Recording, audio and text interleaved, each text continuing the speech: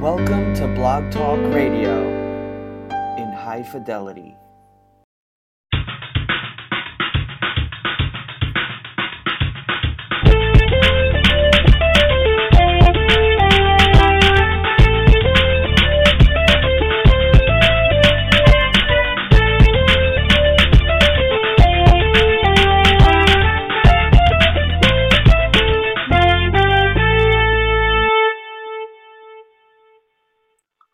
Welcome to Go For It.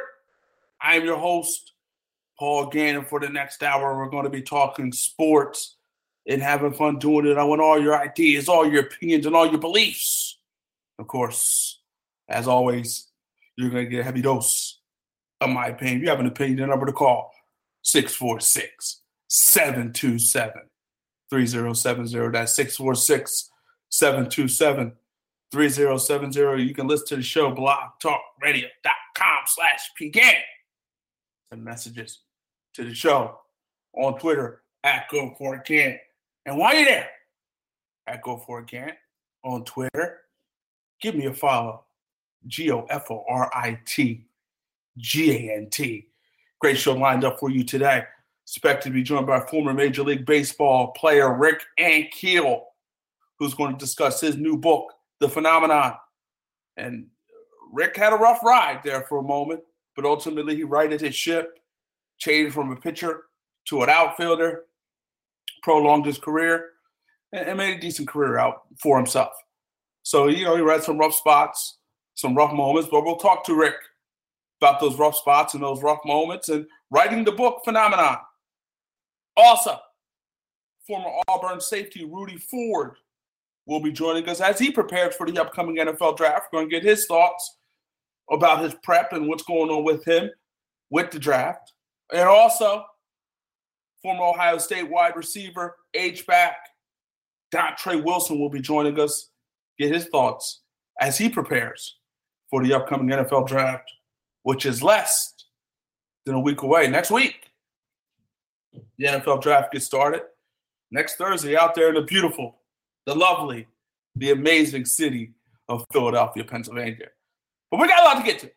So let's get right down to it. And one thing, let's start here. Bulls and Celtics. I mean, the Chicago Bulls went into Boston, not only won game one, but also won game two. And obviously took a 2-0 series lead. Last number one seed to go down 2-0 was the 1993 Phoenix Suns, and they were ultimately able to win the next three games. And at that time, the first round was 5-game series, but they were able to win the next three games, and ultimately they were able to get to the NBA Finals, ultimately able to win that series and move forward. So it's not impossible. Is it tough? Could it be unlikely? All those are maybe. But impossible? Definitely not impossible, especially after this news, the news that Rajon Rondo out indefinitely with a fractured thumb. That's huge. That changes things just a little bit. It changes things because obviously Rondo was big time in this series, 11 points per game, 10 assists. I mean, he was doing it all for the Chicago Bulls against his former team, the Boston Celtics. So Rondo now out indefinitely, does not need surgery, and according to reports, his return is dependent upon how long Chicago Bulls can stay in these playoffs. And they definitely take a hit without Rondo being in the building. Jerry Grant will be the starter in his place. MCW, Michael Carter-Williams, will back him up. But at the end of the day, that's a huge, huge loss because the Bulls were rolling. Rondo was rolling. I mean, almost messed around and had a triple-double in game two against the Boston Celtics, 11 points, 14 assists, 9 rebounds, and oh, by the way, 5 steals. No one expected the Bulls to be up 2-0. We heard the talk, the chatter, that the Boston Celtics were the worst number one seed possibly ever. And I think at the end of the day, if the Bulls win this series, I think you can definitely make that case. I mean, if they don't even get out of the first round, I think most definitely you can make that case that they are, in fact, the worst number one seed in the history of the National Basketball Association. So that's huge. I mean, I don't think the Boston Celtics want to go down as the worst number one seed ever. I don't think they want that to happen. But they got to turn this thing around. I thought looking at this team, the Boston Celtics were emotionally drained, especially in game one. You had Isaiah Thomas on the sideline crying there on the bench. Obviously, it's understandable. I mean, he lost his sister, his 22-year-old sister. Prayers out to the Thomas family. Again, 22-year-old sister. 22 years old. No one should be dying at the age of 22. No one. But unfortunately, she got into a car accident. Unfortunately, she died. And again, prayers out to the family of Isaiah Thomas. But at the end of the day, the Celtics, they really didn't look like themselves. And maybe going on the road is what they need. Maybe going on the road, clear their head a little bit, clear their mind a little bit, is what the Boston Celtics need. Here's the thing. It's not like the Chicago Bulls are world beaters. There's a reason they're 41-41. There's a reason they're the 8th seed in the Eastern Conference. There's a reason that the Boston Celtics are a 50-win team and are the number one seed in the Eastern Conference. So there are reasons for these things. Boston is the better team. But thus far, Chicago has played like the number one seed, and Boston has played like the number 8 seed at this point. But we'll see what happens. I mean, you wonder what Isaiah Thomas is going to be like now. He went out with his family, and he, dealing with that issue, dealing with that situation, and that's a tough issue. That's a tough situation. But he went out with his family, and, you wonder, is he going to come back? He rejoined the team in Chicago, but is he going to come back emotionally drained? Is he going to come back rejuvenated, inspired? I mean, those are questions that have to be answered. And those are questions that ultimately will be answered tonight, the next night, and beyond. Those are the questions that, has to happen. Those are the questions that, have to be answered. Boston, I think at this point, and I said this at the time, but you got all these assets. You got that Nets pick, obviously, which is huge. Could be the number one pick in the NBA draft. You got to parlay that into something. And I thought, and I don't know how hard they went after it, but I thought they should have tried to find a way to get their hands on the best player in this series, and that's Jimmy Butler. I thought they should have tried as hard as they could to get the best player on the Pacers, and one of the best players in this game, Paul George. I thought Boston needed to do that. I thought Boston, if they were about going to the NBA Finals, and who knows? I mean, could they beat the Golden State Warriors in a 7-game series? I don't think so. But anything is possible. Anything can happen. But I thought this was the perfect year where Cleveland was vulnerable. They don't defend. And they won yesterday. And they're up 3-0 against the Indiana Pacers. But they don't defend. They don't. And there's a reason they gave up 74 points in the first half. Granted, they only gave up 40 points in the second half. But this Cleveland team does not defend well enough. So therefore, there's vulnerability when it comes to the Cavaliers. They're vulnerable. This could have been a year where Boston could have took advantage of that vulnerability. I mean, at some point, you just can't keep adding and adding and adding and adding and adding. At some point, you got to add a veteran, and you got to take that thing to the next level. And Boston, I felt, needed to do that. think about taking this thing to the next level. And to me, that next level is the NBA Finals. I mean, or at least going 2 to 3 rounds in the playoffs. But I thought Boston, that was a move I thought they should have made. That was a move I thought they should have looked into. And maybe they did. We don't know how hard. But you know what you get with Jimmy Butler, an all-star.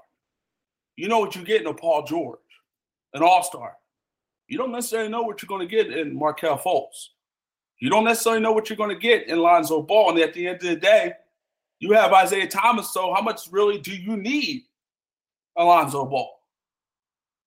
So I thought, personally, that the Boston Celtics should have, I thought they should have, went for it. Go for it. I just think they should have done it. And now, the best player coming into the series, I thought in this series was Jimmy Butler. And it's rare where you could say the 8th seeded team has the best player on the basketball court. That's rare. That's rare. And so the Chicago Bulls could say that because Jimmy Butler is the best player in this series. We'll see what happens. I think Boston stretches the thing to 6. I think they get it to 6. I don't think they go further than that. I think the Bulls close it out in 6. I think Boston gets 2. They get 2. They find a way to get 2. But I think at the end of the day, they get closed out in 6 in Chicago. We'll see. And then also this week, one of the big stories, also Boston, New England area, is the suicide of Aaron Hernandez. I mean, it's a sad story. I mean, it's Shakespearean. I mean, a guy who was at the top, a guy who just signed a 5-year, $40 million deal, a guy who was a big-time tight end in this league, a guy who had Tom Brady as his quarterback, a guy who seemingly had it all, fiance, daughter. I mean, he had it all. But he just, for whatever reason, couldn't. He loves street life for whatever reason. Street life appealed to this guy. Street life appealed to Aaron Hernandez for whatever reason. And ultimately, that appeal cost him his life. And that appeal, is what, it cost him his life. I mean, that's just the reality of it. And Aaron Hernandez, football player by day, thug by night, for whatever reason. And there's many things you could point to. But it probably didn't help that he was 2 hours away from his hometown of Bristol, Connecticut. Sometimes when you get that money, you got to go. And you got to go far, far away. But at the end of the day, it's very difficult when that far, far away is only 2 hours away. Where you could drive 2 hours, or your boys can drive 2 hours and be with you, or you could drive 2 hours and be with your boys. So that 2 hours wasn't far enough. He needed to go farther. Maybe somewhere in the middle of the country. Maybe somewhere on the left coast. He needed to be far away from Connecticut, Bristol, Connecticut, Bristol. But the reality of it is, and it's a sad story, and ultimately his brain is being checked for CTE, and we'll see what that comes up. We'll see what happens and how that test comes. But I mean, it maybe could explain the irrational behavior, the behavior that you can't really understand. Like, how do you understand a guy who can go out there and do God knows what. I mean, kill people, just do stupid stuff. Stupid stuff. And ultimately, you feel obviously for the family of Odin Lloyd. You feel obviously for the family of Aaron Hernandez. You feel for his fiance. You feel for his daughter. Nobody wins. Nobody wins. And Hernandez was recently acquitted of double murder just last week. But nobody wins. Everybody loses here. We all lose. Aaron Hernandez loses. Odin Lloyd loses. Everybody loses. There are no winners here. And Aaron Hernandez, to see a guy who went from the top and I've always said, those are the saddest stories to me. The guys who make it all the way to the top and they'll go all the way down. But when you're living a double life, and that's essentially what Aaron Hernandez was doing, living a double life. When you're living a double life, things happen. And eventually, one takes over the other. And for Aaron Hernandez, obviously the street life took over the NFL life. And the street life and the street behavior, the gunplay, became who he was. And that's a sad, sad story. You're listening to Go For It on Block Talk Radio. Hello and welcome to Go For It. Donald Faison. Your Knicks have the best chance out east, though. I will say that. The Knicks have the best chance in the Eastern Conference to beat the Miami Heat. And the Knicks have had some success against the Miami Heat in the regular season, but that doesn't mean anything when the playoffs come. When the playoffs come, it doesn't mean anything. I was trying to throw you. I was trying to throw you a bone, man. I was trying to get your hopes up. Come on, man. I'm a realist too, man. Actor Robbie Jones. Well, we know that we know that you can marry women. We've seen you have a pedigree. We see what you can do. We've seen it. I would never bring my wife around you.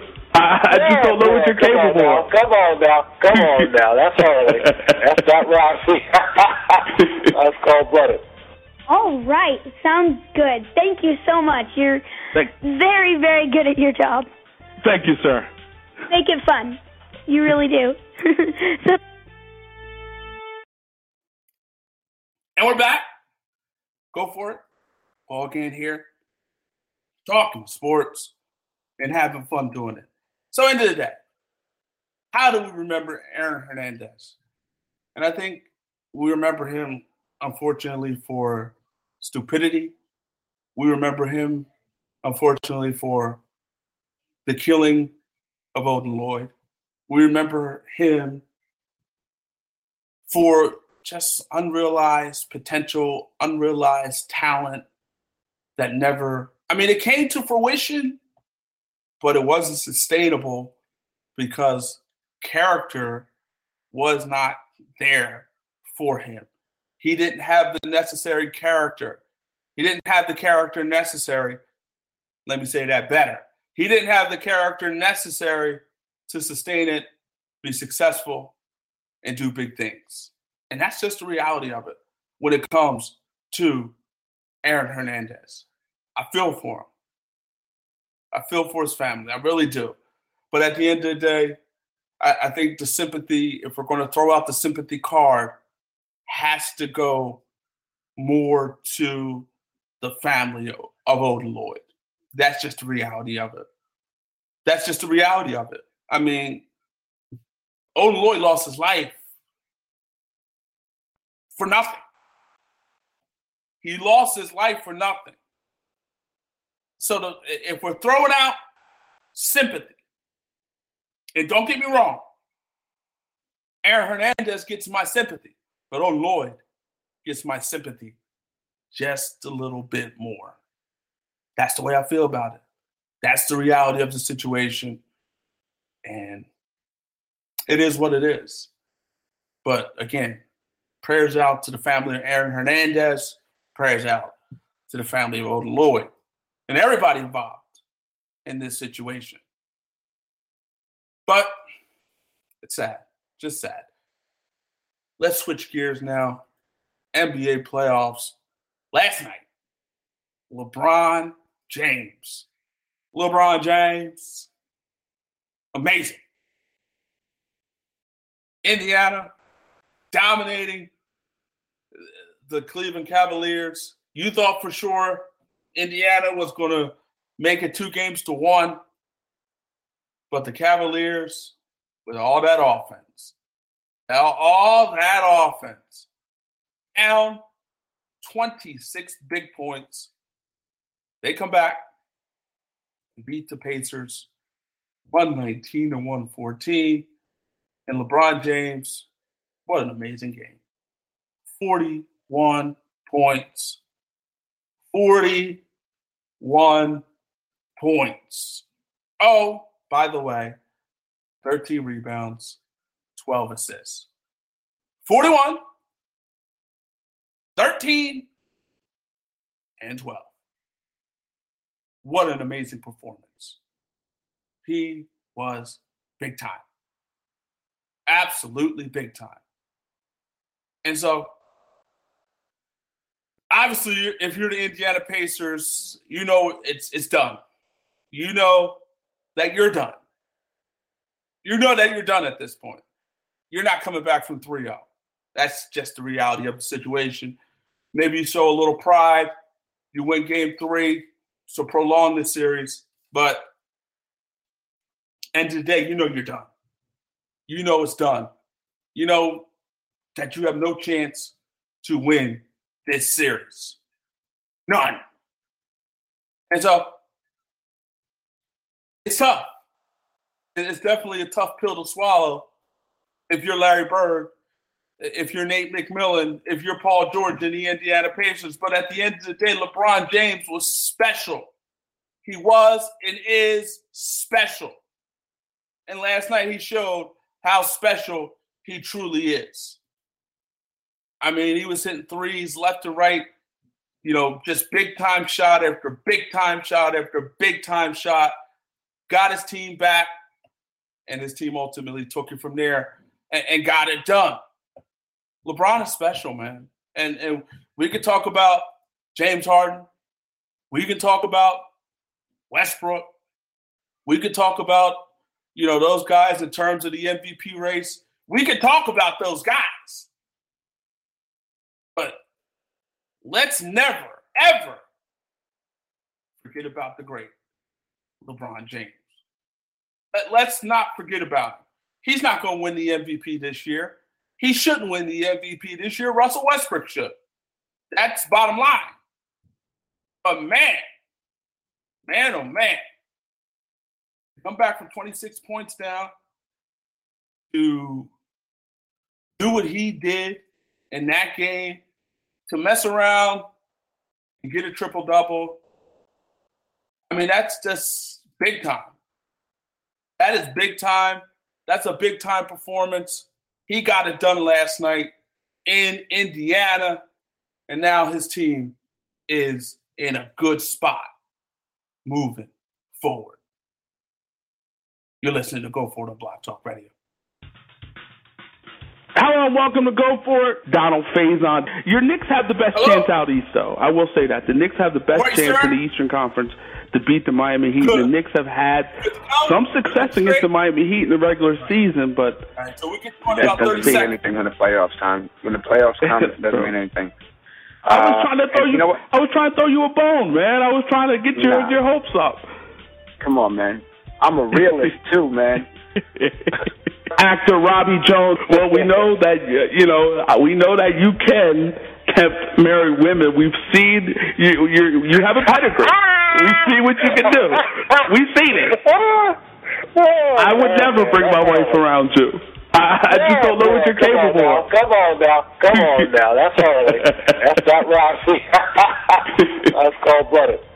All right. Sounds good. Thank you so much. You're very, very good at your job. Thank you, sir. Make it fun. You really do. And we're back. Go for it. Talking sports. Having fun doing it. We're about to bring in a guy now. I mean, this man back in 2000, big-time phenom. I mean, big-time pitcher, did some big-time things, and then all of a sudden, out of nowhere, it fell apart for him. But ultimately, he recovered. Ultimately, he had a successful Major League Baseball career.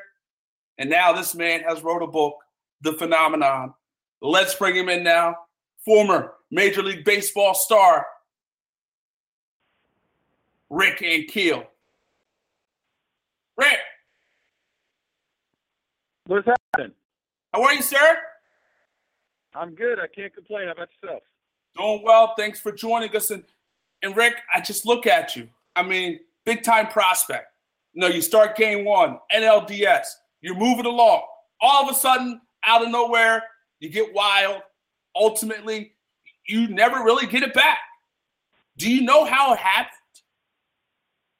There's no why. No, I don't know why it happened. And I've spoken with other people who went through the same thing, and nobody can put a finger on it. And that's even with all the science that we have today now in 2017. And, the thing about it, I mean, it's called the Thing and the Yips and the Monster. It has multiple names. It doesn't even have one name. Scientifically, there's not even a name for it. And to me, that's just how bizarre and mysterious it is. Exactly. I mean, it just happened out of nowhere. And I just look back on it. I mean, and obviously you probably don't know, but did you see any hints that this could happen to you?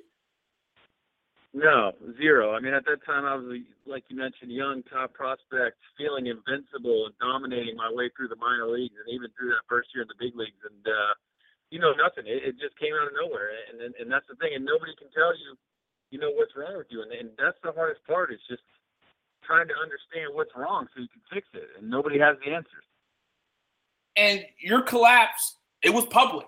It was on the public stage. Everybody saw it. Fortunately for you, social media really wasn't that big. It really didn't exist at the time. But let me ask you this. How much worse would it have been for you if social media was around?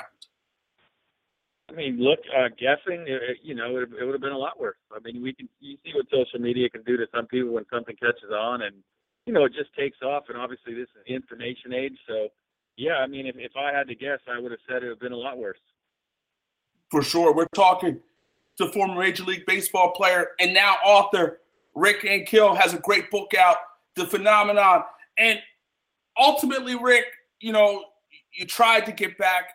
You tried to get back to the major league level as a pitcher. You did, but ultimately you still had those struggles. But back in 2001, you turned to alcohol to settle your nerves. How much did you drink? Back in 2001, that was before Game 1 and Game 2 of the season. 2001 was the hardest part for me coming into that season. I was hoping I'd just come back to being the guy I was after going, having an off season and stepping away from the game. But what I found was it was in me deeper and darker than it had been ever before. And, it's funny because before that Game 1 start, I'd say about 2 weeks before that start, somebody casually said, hey, maybe you should just try pitching buzz. Maybe that'll take the edge off. And I kind of blew it off like, yeah, haha, whatever. And before that Game 1, the day of that start, I didn't know this was going to happen, but leading up to the game and then getting to the field, I was terrified, scared to death, and I knew that it wasn't going to go well. I knew I was going to go out there and I was going to start throwing balls off the backstop and bouncing balls, and I was starting against Randy Johnson, and it was going to be a televised game, and it was going to happen in front of the world. So I went to my good friend and another pitcher on the team, Daryl Kyle. I said, hey, you think you could go find me some alcohol and put it in a water bottle? And he did, and it worked. And I remember in the third inning, I could feel the anxiety and all the emotions that came with it, trying to overcome the alcohol. And I'm just sitting in the dugout in between innings, sipping on this water bottle, thinking this is crazy. This is what I have to do to compete. But it did work. And since it worked, I tried it the next game. But, the anxiety and everything else is so powerful that it overcame the alcohol. And I knew that wasn't the answer. And I had to face the music and try it a different way. How close were you to turning? I mean, obviously you tried the alcohol, but how close were you to turning to drugs? There's nothing ever, to distract myself away from the field. I tried marijuana. But as far as pitching, the alcohol was it. I mean, I had a psychologist I was working with, and I talked to him about it too. And even after that game one started, he said, "Hey, it's not." He said, "I understand, but it's not real." And darn if he wasn't always right, because that second game, it did overcome the alcohol. And then, in talking with him and all that, I understood, hey, he's like, hey, you're going to have to go at this and face it and understand how you're feeling. So the alcohol can't hide it. Nothing's going to be able to hide it. It's going to overcome whatever it wants to. And you're going to have to understand what you're feeling to eventually get over it. And, and that's the way I went about it. Well, I mean, when you were drinking alcohol, you didn't obviously – did you get a little buzz from it, as you were drinking the alcohol? During the game, I mean, I guess you can say there was a buzz, but it wasn't, that isn't what I was after. I mean, it was really about drowning the monster or the thing or trying to calm those nerves down. That didn't work, but it's not like I was out there feeling a buzz, so to speak. Okay. If that makes any sense for you. What was the lowest point for you? I think 2001. Mixed into all of this, I would have nightmares that I couldn't throw a strike, and I'd wake up in the middle of the night with my heart beating 100 miles an hour and felt like I had a 100-pound weight on my chest. And the nights that I would have those dreams, I wouldn't go back to sleep. I would just stay awake.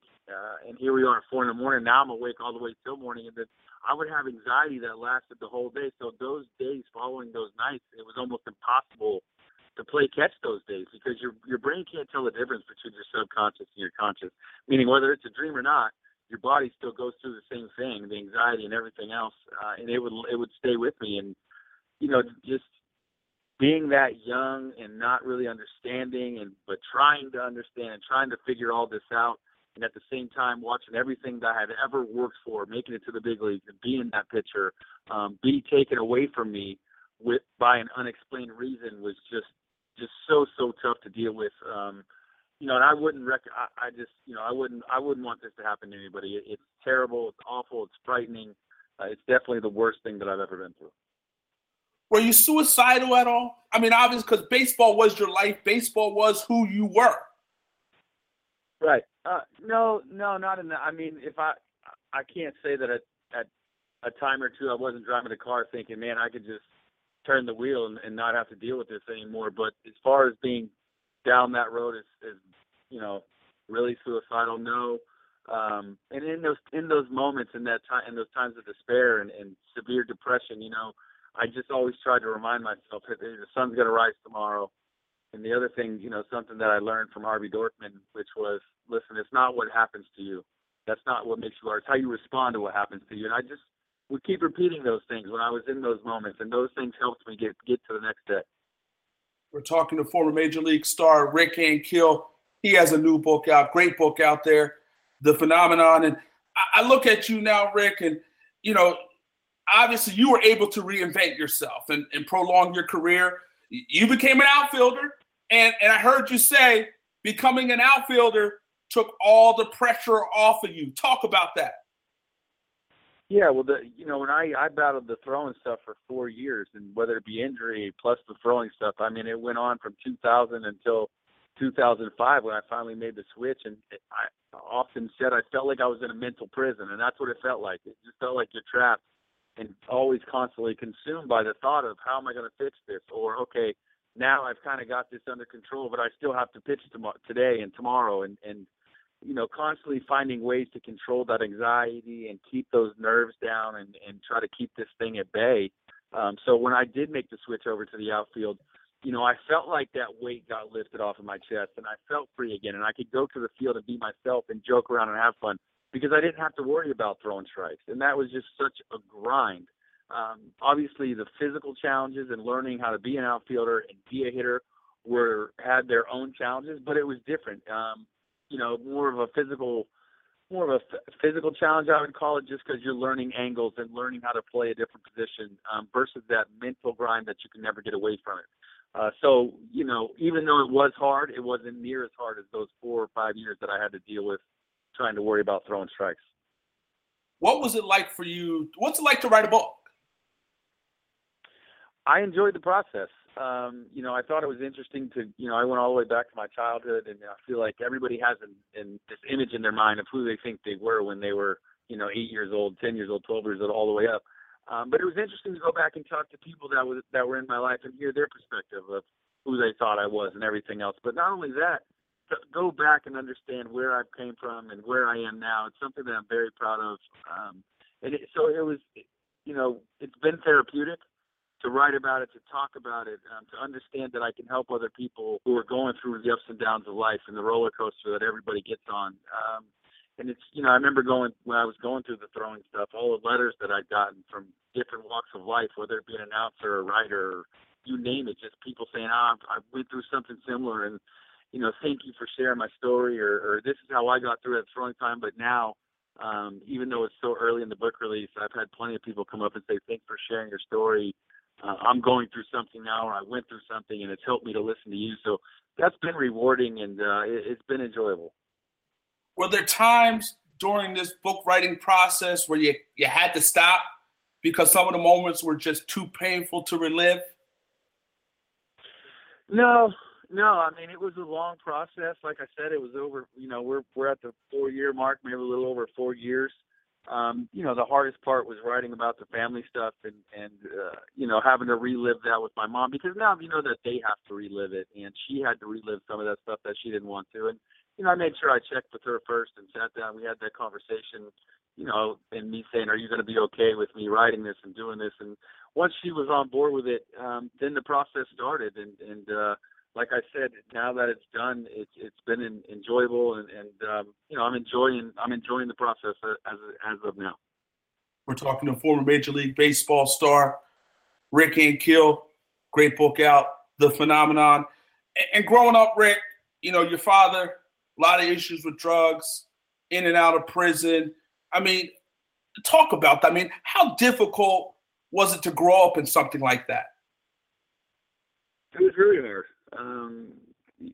Constantly being disappointed and never, I feel like I was lied to my entire childhood. And not only that, but, when he would disappear for a few days, and when he would show up, whether it was in this drunken rage or whatever, he was violent, and he would abuse my mother. And, you wake up in the middle of the night and hear your mother screaming for help. And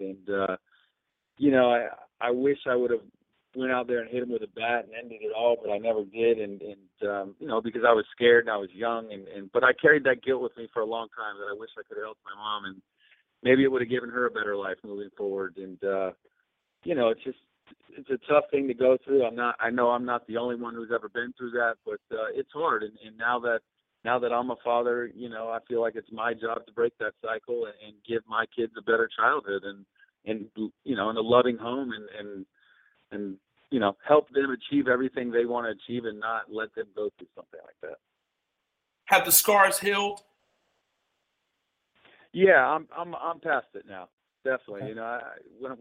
Especially when I had my kids, when my kids were first born, that just the emotions that come over you when you first hold them, and right then and there, I understood that, what I needed to do and the cycle that I needed to break and the father I needed to be.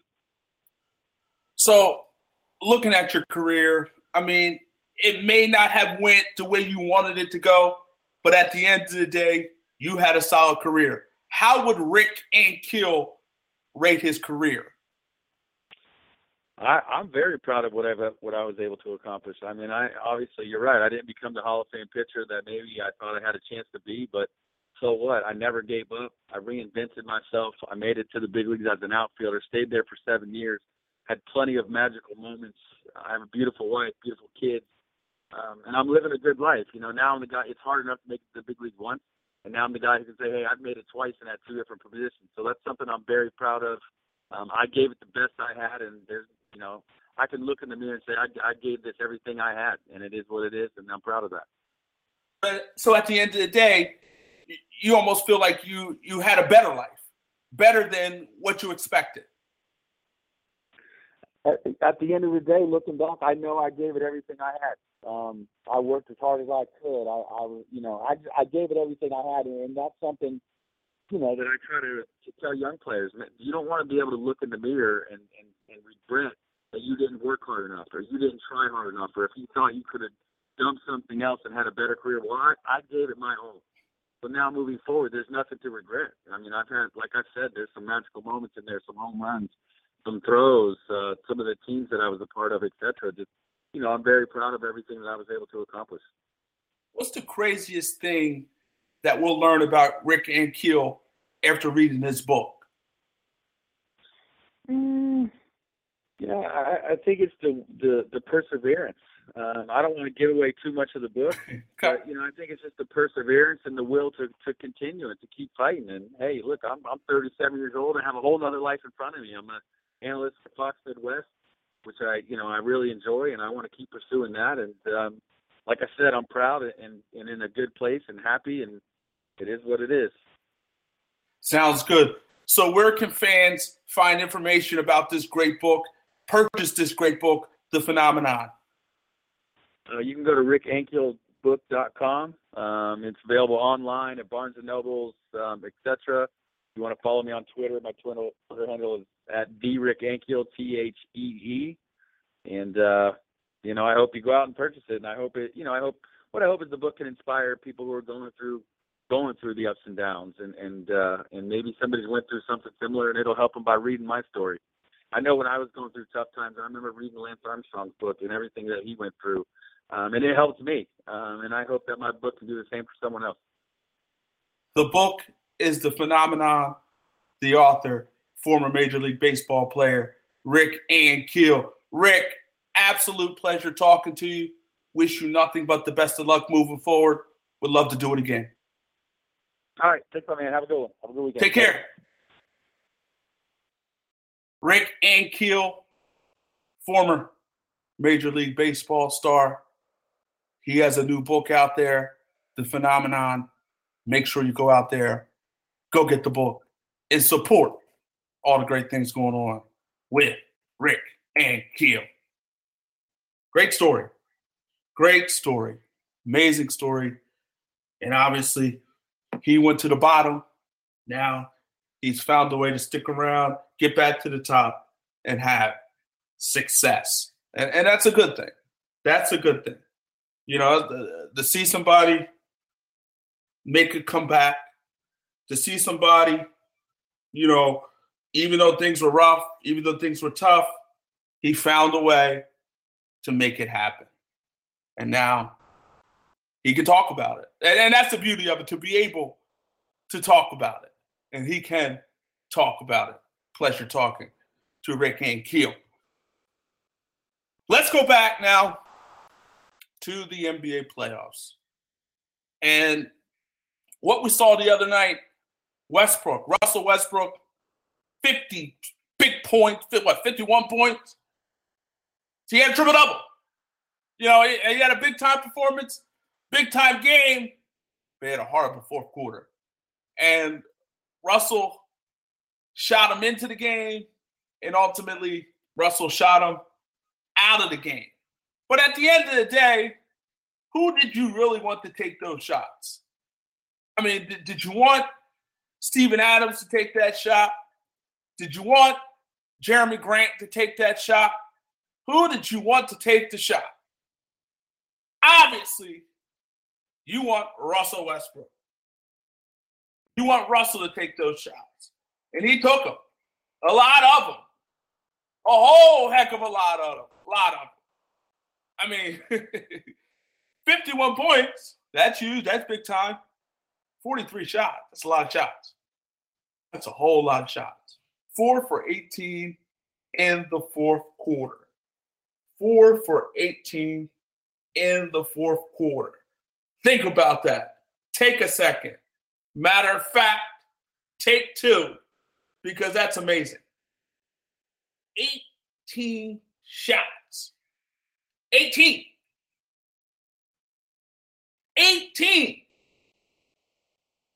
in the fourth quarter. That's a lot of shots. A whole lot of shots. And I'm not mad at him. And I guess we can criticize him, sure. But you can also make this argument. Get ready. Get prepared. But At the end of the third quarter, Westbrook went to the bench. OKC, I believe, was up 12 points, in control of the basketball game. Westbrook goes out, and from there, Houston closes out the third. They're only down 3. Westbrook comes back, and maybe in the process of coming back, Westbrook may have gotten a little desperate. Maybe felt he needed to take over the game. Maybe he felt he needed to do something. And that something, unfortunately for him, 4 for 18, didn't get it done. 4 for 18, ultimately, I don't want to say it cost him the game. Obviously, if he could have hit a few more shots, it would have helped. But they're not in the game without Westbrook. And I guess, it's kind of like the Allen Iverson effect. When Allen Iverson was with the Philadelphia 76ers, they needed him to be that guy night in and night out. Night in and night out, they needed him to put up a bunch of shots. They needed him to make a bunch of plays.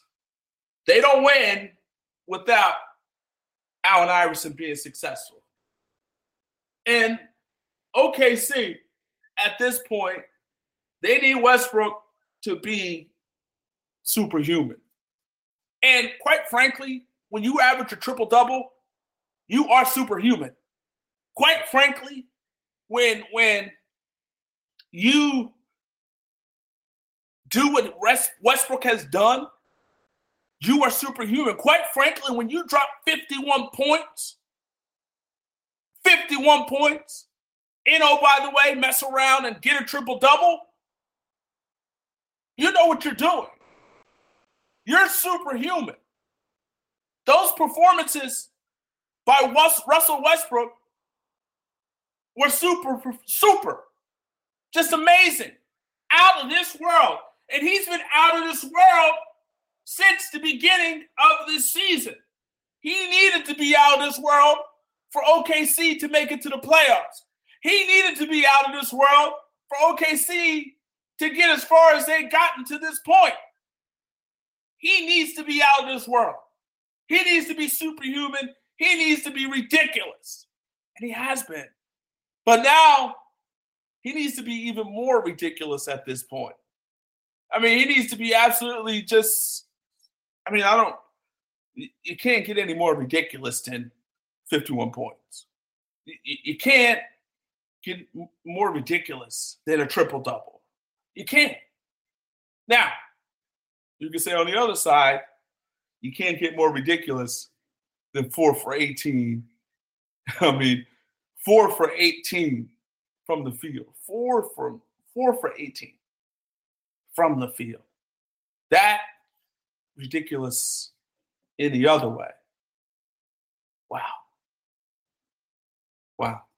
It's an amazing performance. It's a tale of two performances.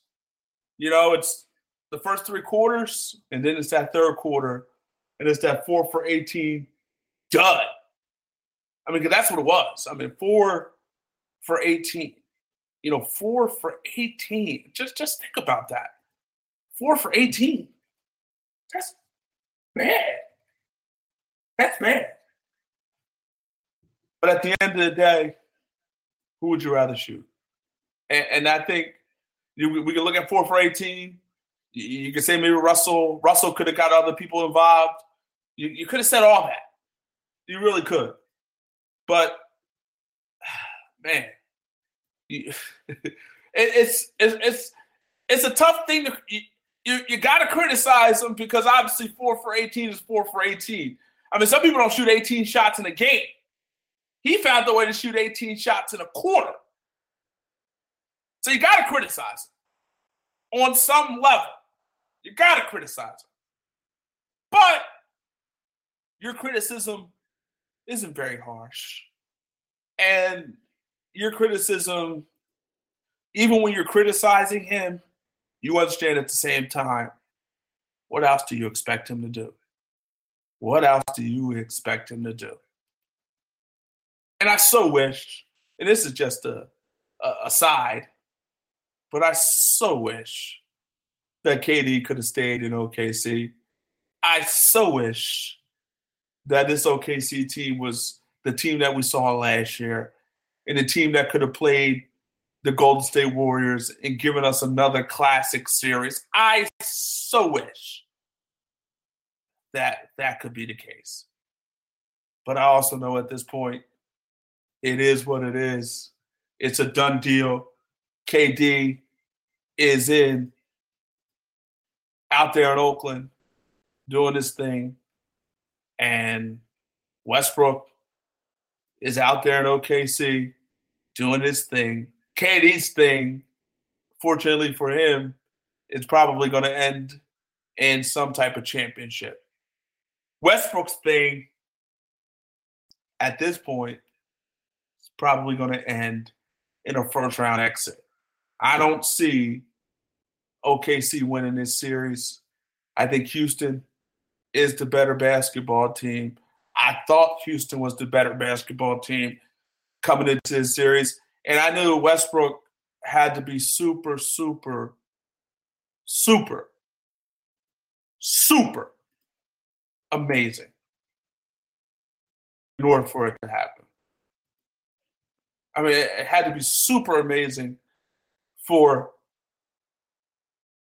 OKC to win the series. And he was. And he was super amazing. But it's amazing. It's amazing that type of performance didn't end properly. And what I mean by properly, with an OKC victory. Didn't happen. You move forward, you move on, and now if you're OKC, you got to see what you can do tonight.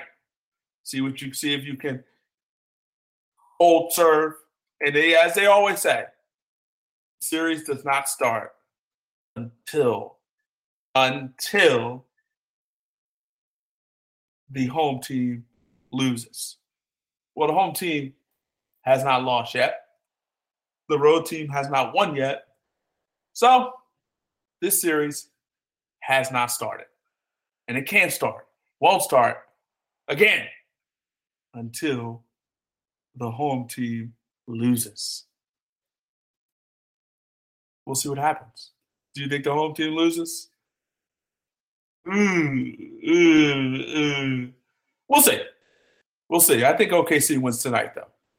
And we'll see what happens from there. But I think OKC has a big-time performance. Might even be a blowout, but I think they win. Joe Mixon. NFL Draft next Thursday in the beautiful city of Philadelphia. Joe Mixon now has reached a civil settlement, with Amelia Molitor. She is the woman that Joe Mixon punched in that video a few years back. Joe Mixon has apologized to her. He apologized to her directly. And, they're able to move forward. They talked. They talked, and they talked privately. He apologized to her. And hopefully Joe Mixon will not be known for being that guy who punched a female in a video. Hopefully Joe Mixon is known for a guy who had a productive NFL career, who found a way to turn a negative into a positive and move forward. Hopefully. But who knows? At the end of the day, this is an opportunity for Mixon now to get that out of his way and to move forward. And Mel Kiper has him going into the second round, to the Cleveland Browns. The guy's talented. Guy's big time. And we had one of his teammates on a few weeks back. And, and they talked about Joe Mixon not being that guy, not being that dude. Joe Mixon, he said, was a good guy. And so Dakota Austin we had on, and, he talked about how Joe Mixon was a good guy. Actually forgot who it was. But Joe Mixon was a good guy, and, he's a decent guy, decent dude. And so, whatever happened. but that's not indicative of who Joe Mixon is as a person. I don't know Joe Mixon. I don't know that to be the case. But I just hope that Joe Mixon can take advantage of the second opportunity. He's got a second chance now. And as he said today, I'm thankful for Mia, the woman that he punched in that video. But he said, I'm thankful for Mia, and I would, and what, quote, excuse me, and I were, let me read that again. I messed that whole thing up. Messed it all up. Let me do it again. I am thankful Mia and I were able to talk privately. I was able to apologize to her one-to-one. The way I reacted that night, that's not me. That's not the way I was raised. I think she understands that. Talking together helps move us past what happened. I know I have to keep working to be a better person, and this is another step in that direction. I love working with kids, and I'm looking for more chances to do that kind of work. I want to lead a life that inspires them, and I hope I can lead by example from today forward. Those were the words of Joe Mixon today as he moved forward and moved on. Well, he's moving on with his life. And we'll see what Joe Mixon can do moving forward. We're going to bring in a guy now preparing for this upcoming NFL draft. NFL draft, as we said, right around the corner. Right around the corner. And this guy's preparing for it. We're going to bring him in now. Dontre Wilson, Ohio State. Let's bring him in now. Former Ohio State H-back, Dontre Wilson. Dontre, how are you? Doing well. Thanks for joining us. Thank you for having me, sir. You had your pro day back in March. You know, you went through the drills. You had a little bit of a hamstring injury, but you still went through the drills. You had a 4.5940. Rate your pro day performance. Pro day went well, man. I wish I could have ran a lot better, but, you know, things happen. Things that I can't control happen. I caught everything, ran great routes, caught a couple of one-handers. I dove for one and caught one, and I think I did pretty well. What do you feel like you showed the scouts on that pro day? That I've transformed into a great receiver, and you know, that I can not only be a great receiver, but I can also do a little bit of running back. I can be a great punt returner. I caught punts well.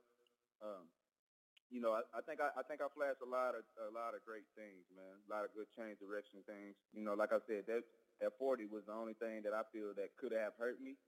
You know, but at the end of the day, I don't play slow. I play very fast. I feel like, and you know, I feel like I'm gonna bring that to whatever team picks me up. So you ran the 4.5940, but what was the fastest time you ran during your practice runs? I didn't have a chance to run it because I was dealing with the hamstring. I was babying it. Okay. All right. So that kind of, you know, slowed you down a little bit. Yeah, not too much worried about that anymore. You know, I'll probably never run a 40 again, so I'm just ready to play football. Sounds good. So what kind of feedback did you get from the NFL on that pro day? I got some great feedback, man. A lot of teams liked what I did. They liked the hands. They liked the poise. They like the, you know, the just the in and out of the breaks, and you know, they just said I look real fluid. We're talking to former Ohio State receiver Dontre Wilson. What's next for you in terms of this process? I saw you tweeted out the other day that you're headed to Cincinnati. Yeah, I actually worked out with the Bengals yesterday. Okay. At a workout at the stadium. You know, that went very well as well. And not too long ago, I worked out with the Cowboys. You know, that went well, I think. And, you know, I got some great feedback from both of those teams. And, you know, I've been talking to a lot of teams, man. A lot of teams that are interested. So, you know, I'm just counting down the days, man, and busting my butt still, you know, working out, keeping my body right, you know, just staying ready for once I get that call. Are you a Cowboys fan? I know you're a Texas boy. I'm a Dallas boy. I ain't just a Texas boy, man. I'm a big Cowboys fan. Okay, all right. So obviously that workout with the Cowboys was a little extra special for you. Yeah. It meant a lot, man. It meant a lot to be able to get the opportunity work out with with my favorite team, and it'll be no hard feelings, if I was to go to a team other than the Cowboys. It's all business from this point, but yeah, man, I love the Cowboys. So what would it mean to you if the Cowboys called your name? It'll mean the world to me, man. I go out there and give them my all. You didn't get that NFL Combine invite, that Senior Bowl invite. Did those snubs put a chip on your shoulder? Yeah, a huge chip, man. A huge chip. I feel like I got snubbed from that. And, I felt like I wasn't getting the proper help or the proper push to get in those too. But, all things happen for a reason. I feel like throughout all the struggles that I've had, God has always been there by my side, man, to help me get through it. And he's been by my side to help me get through those two things. And, I've been just pushing ahead, man, and just praying each and every day, that I get that phone call so that I be able to prove to the team, that I'm worth it, that I'm worth having a chance to play in this league. We're talking to former Ohio State wide receiver Dontre Wilson. And where do you see yourself on the next level? I know you talked about some punt returning. I know you talked about some running back. Where do you see yourself on the next level? Are you a wide receiver? And if so, do you see yourself in the slot? Do you see yourself on the outside? Where do you see yourself? Man, I see myself playing all over the field. Outside, inside, running back, punt return, kick return. I can play gunner. I can run down on kickoff. I can run down on punt. And I can do whatever the team needs me to do because I did a lot. Growing up, I played almost every position. And, I feel like I'm very valuable and I have a lot of assets and I'm very useful. So I was looking on Twitter and I saw you catching some balls with one hand, a la Odell Beckham Jr. Talk about the hands of Dontre Wilson. They've got a lot more potent, man. I catch about 500 balls a day. I make that mandatory. Even if I'm not doing any field work, I still catch about 500 balls a day. When you transition from running back to receiver, man, you have to have great hands, because that's what a lot of teams look at. Coach Meyer made that evidence that I needed to get great hands in order to play receiver in his offense. And, I made that happen. And, the hands have got a lot better, man. I got a great grip. So the hands are on point at this point. Yes, sir. All right. So I'm looking at you now, and where, in terms of where you might go, I mean, obviously you went through, you had to work out with the Bengals, work out with the Cowboys. You went through the Ohio State Pro Day. What are you hearing in terms of where you might go? Will you go undrafted? Will you go late? Where will you go? I'm looking to get drafted, man, but I'm gonna keep it a secret. I ain't gonna let it go out over air. I'm gonna let everybody see for themselves. Okay. All right. So you feel like something good's going to happen for you? Definitely. So you had some injuries at Ohio State, which caused you to be sidelined more than you wanted to. Because of those injuries, that might affect your draft status. Let me ask you this. How much different would it have been for you if you would have stayed healthy at Ohio State? It would have been a lot different, man. I was coming along very well. My freshman year, I started. My sophomore year, I started all the way up until I got hurt. And, Coach Meyer wants to win, and he's going to do whatever he whatever he needs to do to win. And he felt like playing those other guys is what he needed to do to win. And, I don't fault him for that. And, like I said, those type of things happen, and you can't control them. I can't control getting injured. It is what it is. That's all over now. Now I have a fresh start. I have a healthy body. I'm blessed, and I can't wait to get this opportunity, man. Do you feel like you're in the best shape of your life? Yes. Okay. So let me ask you this.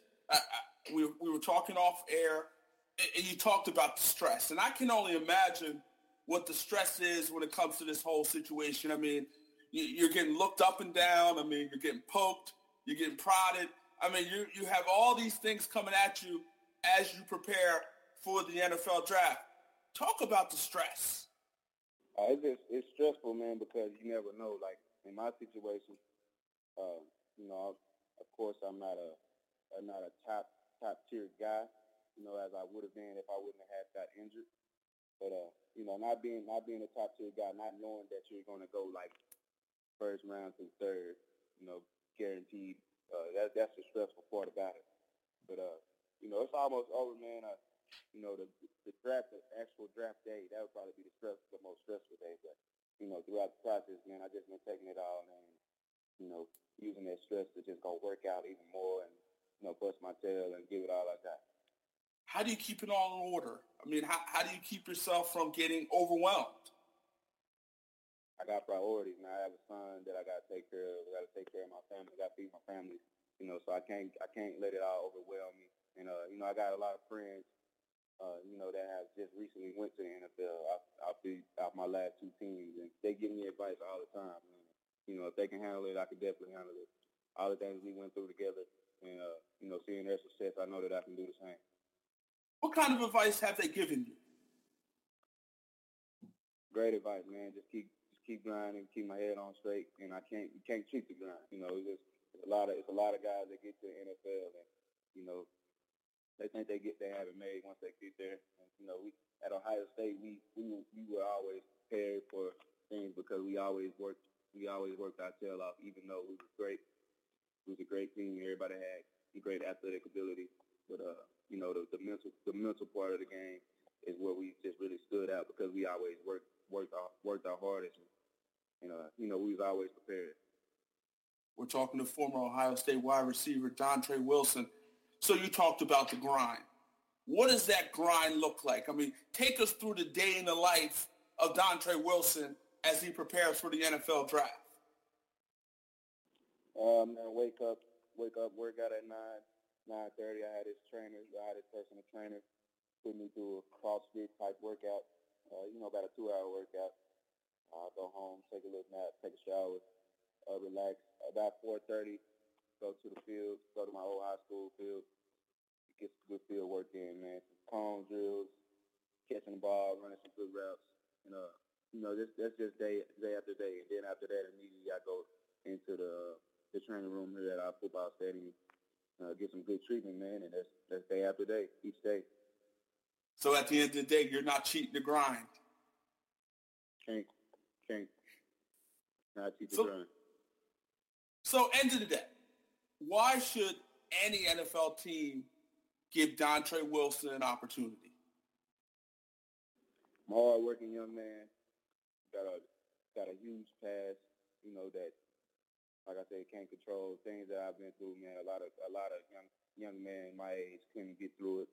I'm hard-working. I bring a lot to the team. I have a lot of assets. You can play me anywhere on the field. I'm willing. I'm a great learner. I take coaching, and I want to do anything to help the team. Sounds good. So fans, make sure you follow this man's journey. Hit him up on Twitter at Trey Day. That's at Trey Day. Also hit him up on Instagram, Run Like Trey, and support all the great things going on with Dontre Wilson. What's it like to run like Trey? Let me know. Oh, it's a beautiful thing, man. Spinning on people, breaking people's ankles, scoring touchdowns. Oh, it's a beautiful thing, man. It's hard to run like Trey, but it ain't for everybody. I see. Dontre, absolute pleasure talking to you, man. Wish you nothing but the best of luck moving forward. Would love to do it again. Thank you, man. Thank you for having me. For sure. Take care of yourself. Yes, sir. I will. Dontre Wilson, absolute pleasure talking to him as he prepares for the upcoming NFL draft. Again, less than a week away. A lot of different things could happen, may happen, will happen. And you look at DeShone Kizer. Had some interesting comments yesterday. Told to USA Today, quote, imagine taking Brady's intellect and Brady's preparation and putting it on a guy with Cam Newton's body. Why can't I be the greatest? The only thing stopping me from is me. So the only thing stopping me from is me. That's what's driving me now. Those were the words of DeShone Kizer, former Notre Dame quarterback. Obviously he thinks he's a total package. I don't know how much the NFL thinks that, because according to Mel Kiper, Mel Kiper is not God, but according to Mel Kiper, he's a draft nick. He knows what he's talking about. Kaiser's going in the 3rd round. So obviously, people don't necessarily believe that DeShone Kizer is the total package. If they thought DeShone Kizer was the total package, I'm sure he would go a little higher than the 3rd round. That's just a guess. But what do I know? But anyway, you look at DeShone Kizer, he thinks he's big time. He thinks he's the real deal. Brady's intellect, Cam's body. Sounds like the best of both worlds. Sounds like the best of all worlds to me. But what do I know? But we'll see what scouts, GMs, coaches, we'll see how they feel about that whole situation. Let's go to boxing for a moment. Adrian, the Problem Broner. Adrian Broner yesterday was arrested in Kentucky for an old warrant for something that happened in 2014. And, you look at Adrian Broner yesterday, his car was shot up. I mean, that's unfortunate. I mean, apparently he was getting shot at, in Cincinnati. And so it kind of goes, a lot of things wrong seems to happen for Adrian Broner in Cincinnati. He's done a lot of things. I mean, robbery 2007 and 2010 in Cincinnati. Aggravated robbery 2007. Felonious assault 2007. Gun charges 2007, 2008. Domestic violence 2008. Intimidation of a witness 2008. Then you talk about last year where he had an alleged assault and robbery outside of a bowling alley. And guess what? In what city? Cincinnati. Ultimately, the charges were dismissed in terms of the bowling alley incident. But it shows me and it tells me that there comes a point in every man's life, person's life, when they gain a level of success where they have to leave their town, their hometown, the place they grew up. They have to leave it because it's just too much going on, just too much trouble there. And Adrian Broner has too much going on and just has too much trouble there in Cincinnati. Trouble seems to follow the problem.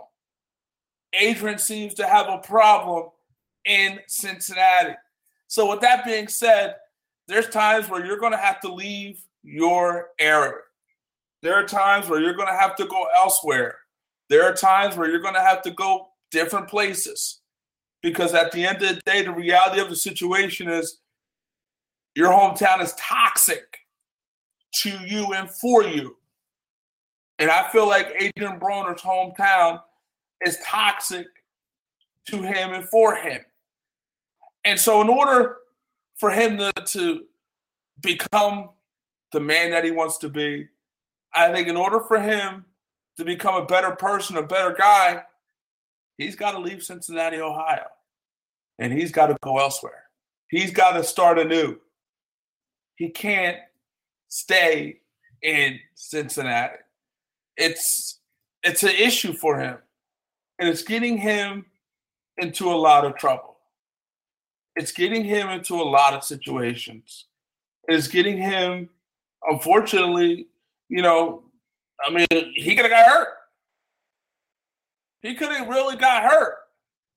Fortunately for him, his car is the only thing that's bullet-ridden. Fortunately for him, it wasn't him, his body. So Adrian Broner needs to figure this out. He needs to figure it out in a hurry. Otherwise, his career is going to end a lot faster than he wants it to. His career is going to end because he can't continue like this. He can't continue acting a fool. He can't continue, maybe being out and about the way he may want to be in the city of Cincinnati. He's got to make a change. And change isn't bad. It's not bad. It's not a bad thing. Change is good. Some change is good. Some change is bad. In this case, for Adrian the Problem Broner, change is good for him. He needs change. He needs to get out of Cincinnati, Ohio. And he needs to think about it and figure out what he wants to do. We also know Carmelo Anthony, he may have to get out. He may have to get out of New York City. I mean, Carmelo Anthony now, reports are out there that he impregnated a woman.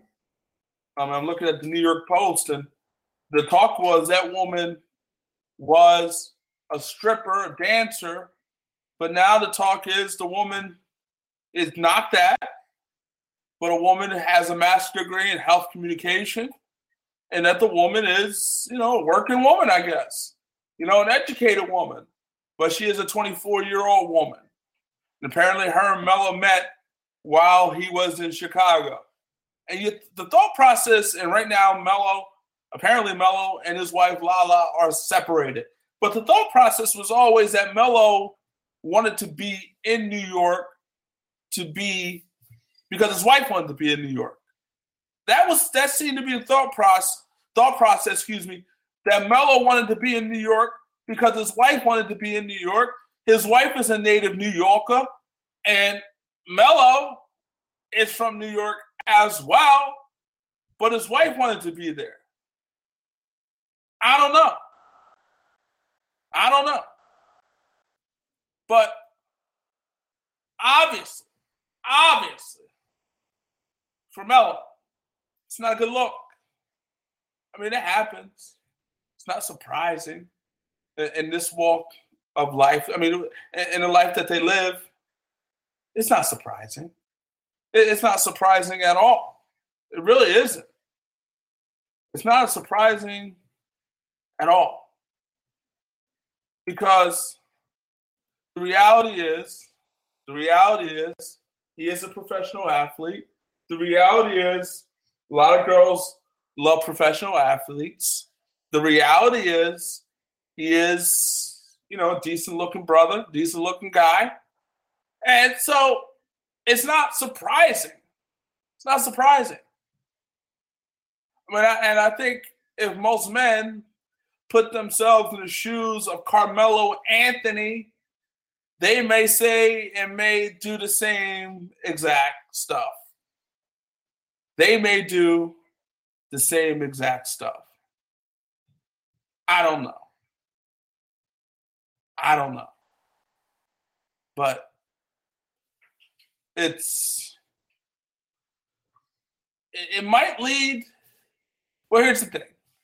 Bill Jackson's already been on record as saying Melo needs to go somewhere else, compete for a championship, blah, blah, blah, blah. But that's Captain Obvious. Melo does need to go somewhere else. Melo does, need to get out of New York. Melo needs to find a place that he can go where he can compete for a championship. And I don't understand how the LA Clippers, who apparently, according to reports, could have gotten Melo without giving up Blake Griffin, CP3, or DeAndre Jordan. I mean, I don't understand how, if you didn't have to give up any of your big three, I don't understand how or why you would not want the services of Carmelo Anthony. I don't know why you wouldn't want a guy who can get 20 points in his sleep. I don't know why you wouldn't want a guy who's a game changer. I don't know why you wouldn't want a guy who, well, we can talk about, here's where I like to judge players. I like to judge players, when they play with good players and big-time players. Look at Melo when he plays in the Olympics. Look at the numbers he puts up. Look at the things that he does. So I'm judging him based off of what he's done in big moments with big-time players. The Olympics is a big moment. And you're playing with big-time players.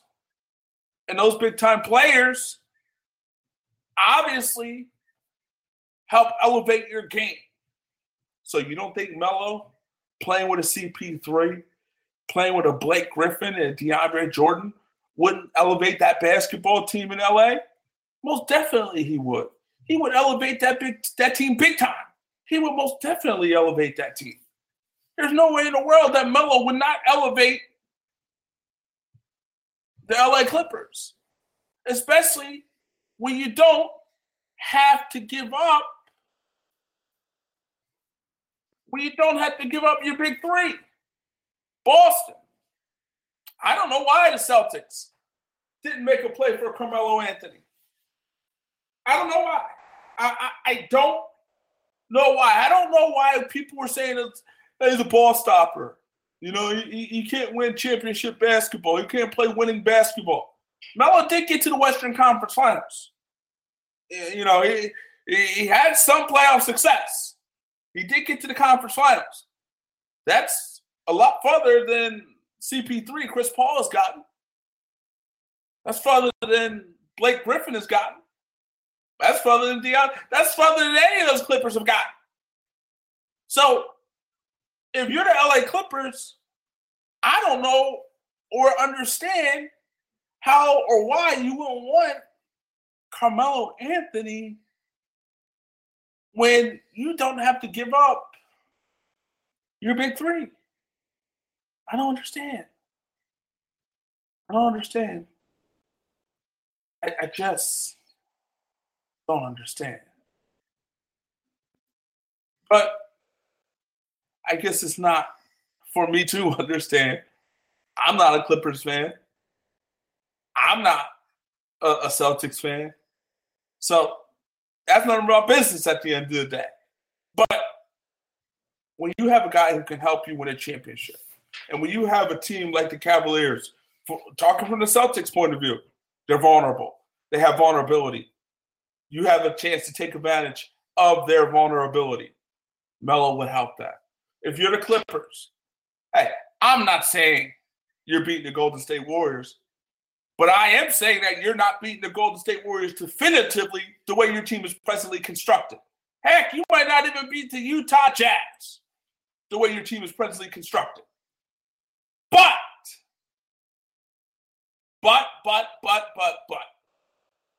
I would give you a chance if you have Melo. I'd give you a chance if you had the services of Carmelo Anthony. Boston, I'd give you a chance if you had the services of Carmelo Anthony to beat the Cavaliers. I'd give you a chance. I would. I really would. So, I don't know. But Melo has to deal with that issue, that situation. He does deny it. So, who knows how that's going to play out and who knows what's going to happen. Interesting, and obviously the story of Aaron Hernandez, a tragic situation. But there are reports out there now, don't know how they're true they are, but there are reports out there now, according to Newsweek, that one of the notes left by Aaron Hernandez was to his prison boyfriend. Also, there's also reports out there that his sexuality may have led to the killing of Odin Lloyd because there was talk that Aaron Hernandez had been bisexual. And there also had been talk that Aaron Hernandez had been, had an affair going on with his longtime former high school classmate. Apparently that man was forced to testify in front of a grand jury in Lloyd's murder. I don't know. According to that report, Odin Lloyd had told Hernandez's fiance, Odin Lloyd, well, you got to remember, Odin Lloyd was dating Aaron Hernandez's fiance's sister. So apparently Odin Lloyd may have told his then girlfriend, which was Aaron Hernandez's fiance's sister, that Aaron Hernandez was gay or bisexual. And then ultimately, his fiance may have found out about the whole situation. I don't know. I mean, obviously, some of these stories, you're going to get some stories. Some might be true. Some might be false when it comes to this whole Aaron Hernandez situation. It's an odd story, to say the least. I mean, what? It's odd. Just an odd story. And just the way his life ended, and just the way his life was as a whole was interesting. I mean, it's a weird story. It's an odd story. I mean, that's the only thing you can say when you look at Aaron Hernandez. It's an odd story. It's a story that defies logic. It defies logic that a guy, talented, a guy with the money that he has and the money that he is going to make, will be involved in just stupidity. That's odd. It's a weird behavior. It's behavior that's mind-boggling, and it's behavior that doesn't make sense. You can't reason. You can't figure out or understand why it happened. Stuff like this usually doesn't happen. I mean, he was a current NFL player doing thug-like stuff. Crazy. I mean, it's just an amazing story. It's one of those stories that you just, like I said, you just can't wrap your hand around it. You can't understand it. You cannot understand it. But I guess at the end of the day, it just may not be meant for us to understand. This may not be meant for us to understand. I know at this point you still have a civil situation going on with Aaron Hernandez's estate. There is apparently a loophole in, I don't know if it's a loophole per se, but there's a law within Massachusetts law where, being that Aaron Hernandez is now dead and being that his case was in the appeals process, the case at this point is done. It's over. He's considered a quote-unquote innocent man at this point in time. But there's also now, you still got Odin Lloyd's family who's still trying to get their hands on the money, Aaron Hernandez, the money that Aaron Hernandez has in his estate. They're trying to get their hands on it. And quite frankly, they should get that money. And I also look at it from his daughter's perspective and his daughter's standpoint. It's a tough situation. Obviously, you want Odin Lloyd's family to be compensated for what happened. They lost their son. But also, you would like to see his daughter compensated as well. She lost her daddy. So you would like to see all parties compensated some way, somehow. And, I don't know how it's going to work. I don't know how it's going to go. But I do know this. I would ideally like to see both parties get something. something. And who knows what's going to happen. But it's just a sad story. It's a story that just defies logic. And it just, after he beat that case, the double murder trial, the double murder situation, you didn't expect him to kill himself. You expected, Aaron Hernandez, there was talk that he was in the process of appealing his case. His attorney now, Jose Baez, believed that, hey, Aaron Hernandez had a pretty strong case and maybe he can, vacate the guilty verdict on appeal in that old Lloyd case. Maybe, I don't know. But it's a tough situation. It's a tough situation. But like I said, as I said earlier in the show, I'll repeat it now. There are no winners. Everybody has lost. Everybody. On Lloyd's family, Aaron Hernandez's family, all have lost. And it's sad. It's just really a sad situation. It's just really a sad story. And a story that I don't think any of us would have ever imagined.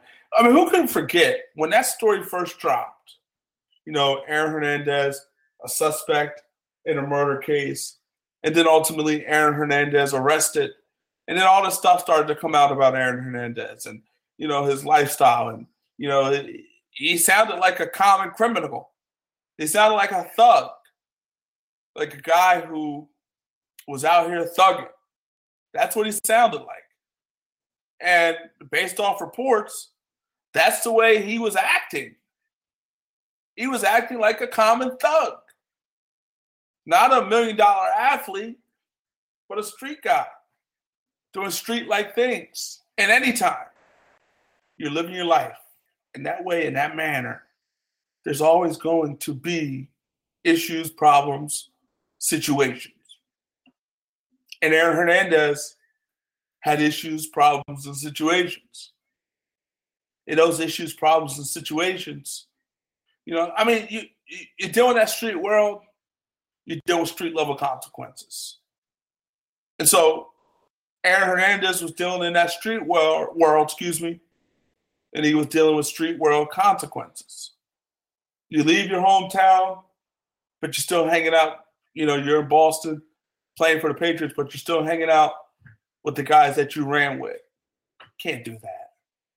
You can't do that. You got to separate yourself from the dudes who could be negative influences on you and your situation. Obviously, those guys were negative influences on him and on his situation. But maybe, and quite frankly, maybe Aaron Hernandez was the guy who was,